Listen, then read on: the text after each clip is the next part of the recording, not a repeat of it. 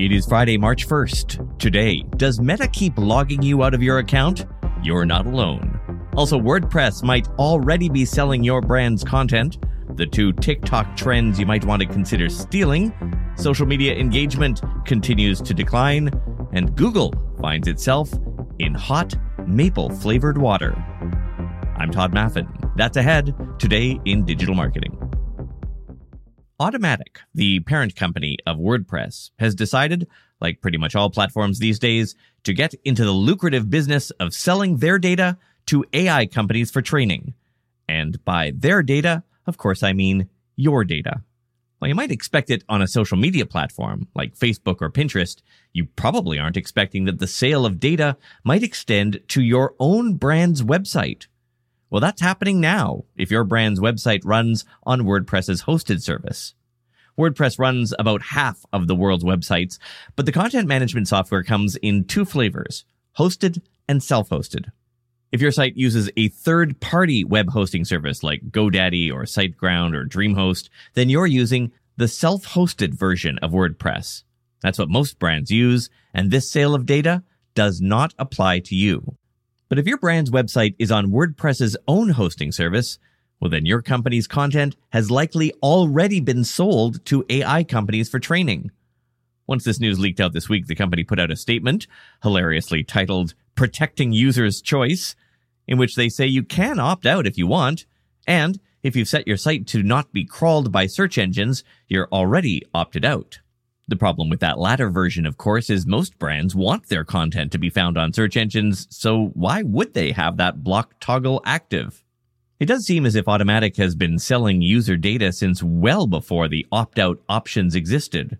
An internal memo reviewed by 404 Media showed that Automattic had provided AI company Midjourney with posts dating back a decade, and their initial data dump included private posts, posts from deleted blogs, and even posts marked NSFW.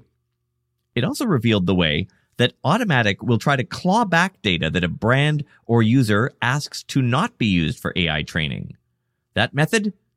To ask the AI company nicely, if they wouldn't mind, maybe not using it, please? There's no live data connection that Automattic can turn off. They appear to be providing this user data in big dumps of CSV files. Automattic also owns the beleaguered microblogging site Tumblr. It says it will sell user data there too, unless people opt out. Again, this does not seem to apply if your brand hosts its own WordPress site on another hosting platform. At least, not yet.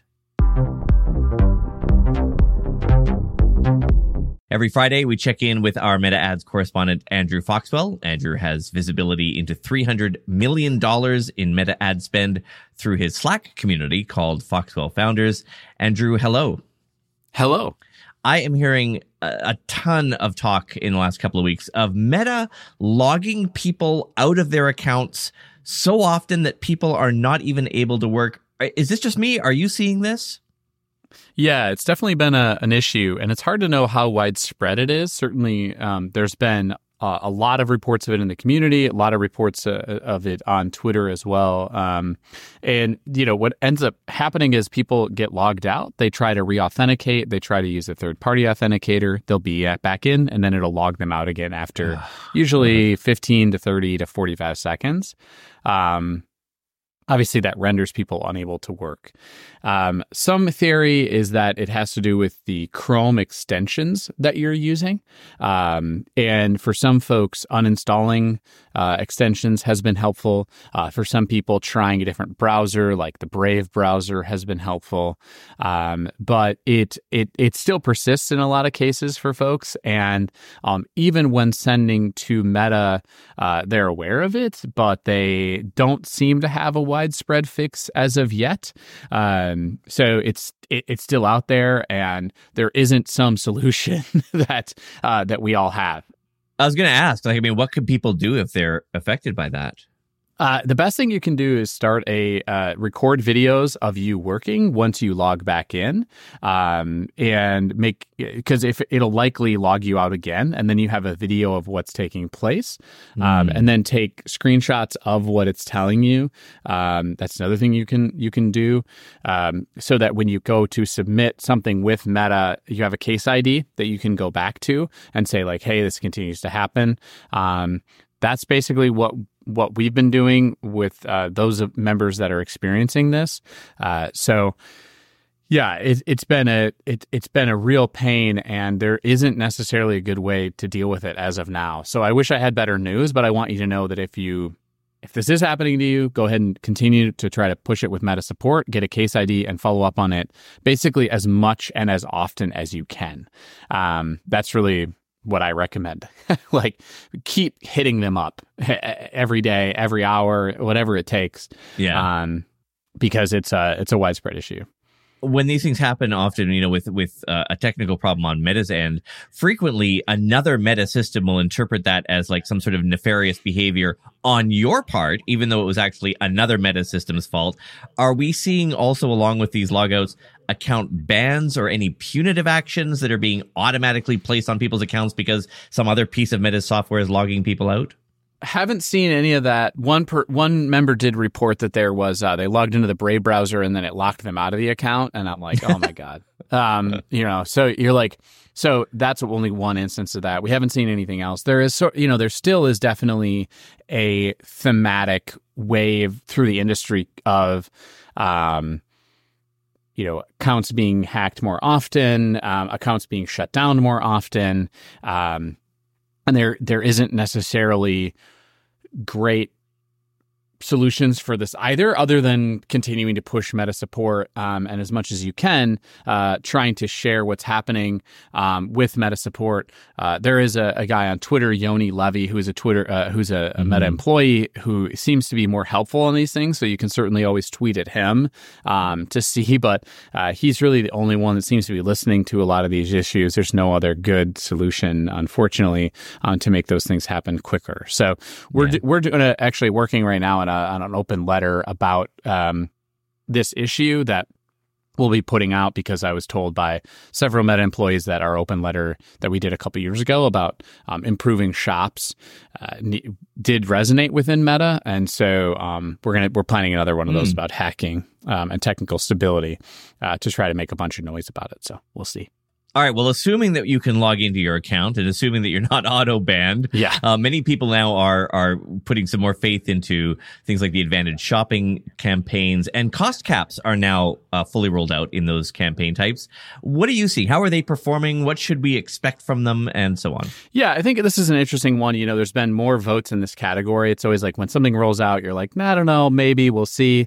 And now there seems to be more stability coming within cost caps and bid capping. I think, if you haven't done it, you set that cap at a cost cap or a bid cap at, generally 20% above, 30% above what your target CPA might be. And the issue that you'll deal with is that there will be swings in spend. So some days it'll spend your total budget. Some days it won't spend hardly any of your budget. But you're saying, find me, with a bid cap, you're saying, find me at conversions this number and below. And with a cost cap, you're saying, find me at conversions within this range. So I guess if you haven't given these a shot, there's something that for me, I hadn't necessarily given a lot of stock to because of the mechanism that works within how it was going to work within ASC. But there's now, I've had at least probably 10 to 15 instances of members of accounts that are spending, over $50,000 a month-ish that have utilized a cost cap or a bid cap for stability within their campaigns, and they are helping in a significant fashion. So that's a good thing. If you haven't given it a shot, give it a shot. It doesn't have to be your whole account, but it also can lend itself to more consolidation, and that can also be helpful for performance. And having kind of your creatives that are working lead the way, and give it time and see if you're able to bring your results down that way. So just kind of a note: if you haven't given it a shot, it's probably worth it if you're a direct response advertiser at this point. Definitely good advice, Andrew. Thank you. See you next week. Thank you. Andrew Foxwell is our Meta Ads correspondent. You can learn more about Andrew's digital ads training at b.link/Foxwell or his Slack community of senior Meta ad buyers at b.link/founders. Both of those are affiliate links. You can find those links at the bottom of our show notes. And you can watch the full unedited interview. There is a link to it in today's newsletter, which you can sign up to for free by tapping the link in the show notes or going to todayindigital.com/newsletter. Rival IQ has published its latest social media benchmarks report. This pulls data from 5 million posts and more than 10 billion engagement points like reactions, comments, and favorites across Facebook, Instagram, TikTok, and X. Let's start with Facebook, which shows a depressing median engagement rate of 0.063%, which is miserable, of course, but actually is a small increase from last year's numbers. That number is, of course, across all industries. The only ones which had significantly better engagement were alcohol, health and beauty, and influencers. The best industry for engagement is sports teams, but even those didn't get a third of 1% of engagement. Quoting Social Media Today, quote, "That likely points to reach being a better metric to measure, as most people simply don't ever engage in social apps. Does that mean social media is less effective as a marketing tool than has been presented? Well, brand awareness and subsequent indirect action would probably suggest it's still worth the effort. But as fewer people actually look to actively participate in social apps, preferring to only consume content instead, it may be worth realigning your KPIs around other metrics like actual sales, email signups, and so on in order to track relative performance," unquote. Over on Instagram, things are a little better. Engagement rates there are 0.43%. That is a tiny dip from last year and about half of what it was in 2021. Every industry was around there except for sports teams, which got 1.5% engagement rate, and for some reason, higher education, which was nearly 2.5%. X, formerly Twitter, was even worse. Average engagement rate per tweet was less than 0.03%, and that is down from last year as well. And finally, TikTok, which has some good numbers, at least relative to their competitors. Median engagement rate per video was more than 2.4%, with the higher education sector again outperforming at 9.2% engagement. TikTok's average engagement rate last year was 5.69%. That is a drop of more than half on average over the course of a year. We have a link to Rival IQ's full report in today's email newsletter, which you can sign up to by tapping the link at the top of the show notes or going to todayindigital.com/newsletter. Save big on your Memorial Day barbecue, all in the Kroger app. Get half gallons of delicious Kroger milk for $1.29 each. Then get flavorful Tyson natural boneless chicken breasts for $2.49 a pound, all with your card and a digital coupon. Shop these deals at your local Kroger, less than 5 miles away. Or tap the screen now to download the Kroger app to save big today. Kroger, fresh for everyone. Prices and product availability subject to change. Restrictions apply. See site for details.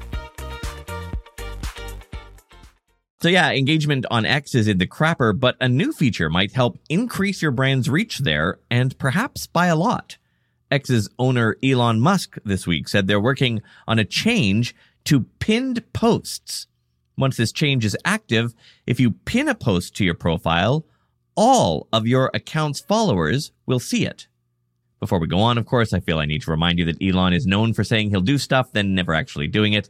He's also promised a content moderation council that never formed, manual verification of authentic identity when you bought a blue checkmark that never happened, not to mention telling Twitter staff he wasn't planning big layoffs, then firing 75% of the company. But let's assume for a moment this promise is real, that you would be able to pin one post every 48 hours, and every follower who reviews their feed in that time frame would have that post ready for them to see. Quoting Social Media Today, quote, "which inadvertently also highlights a current issue that many are having on X, in that their posts are simply never going to be seen by even those who have specifically chosen to follow their account, which many would assume would be the default, given that people have explicitly signaled their interest in said content.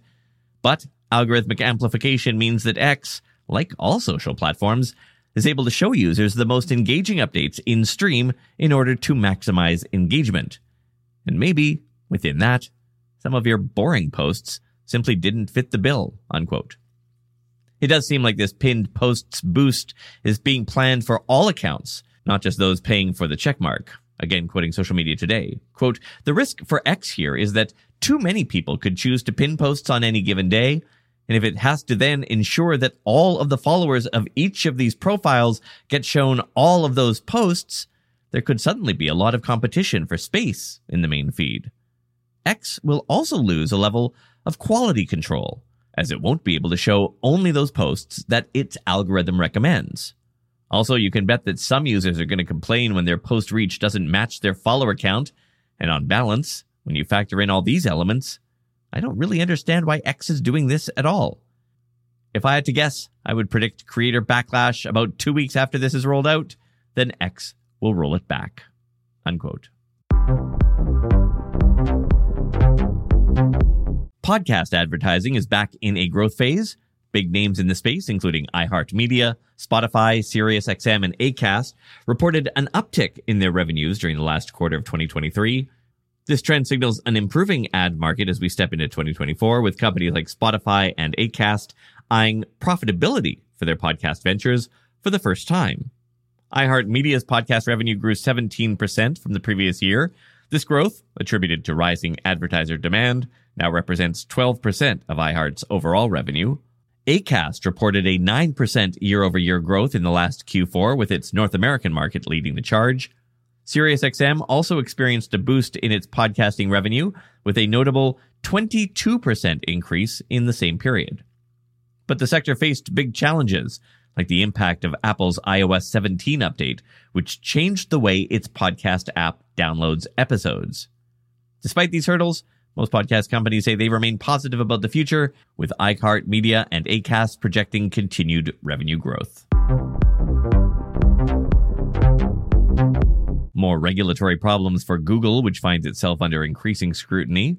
After Europe slapped a hefty $2.1 billion lawsuit on the company, Canadian regulators are now widening their investigation into the tech giant's advertising practices.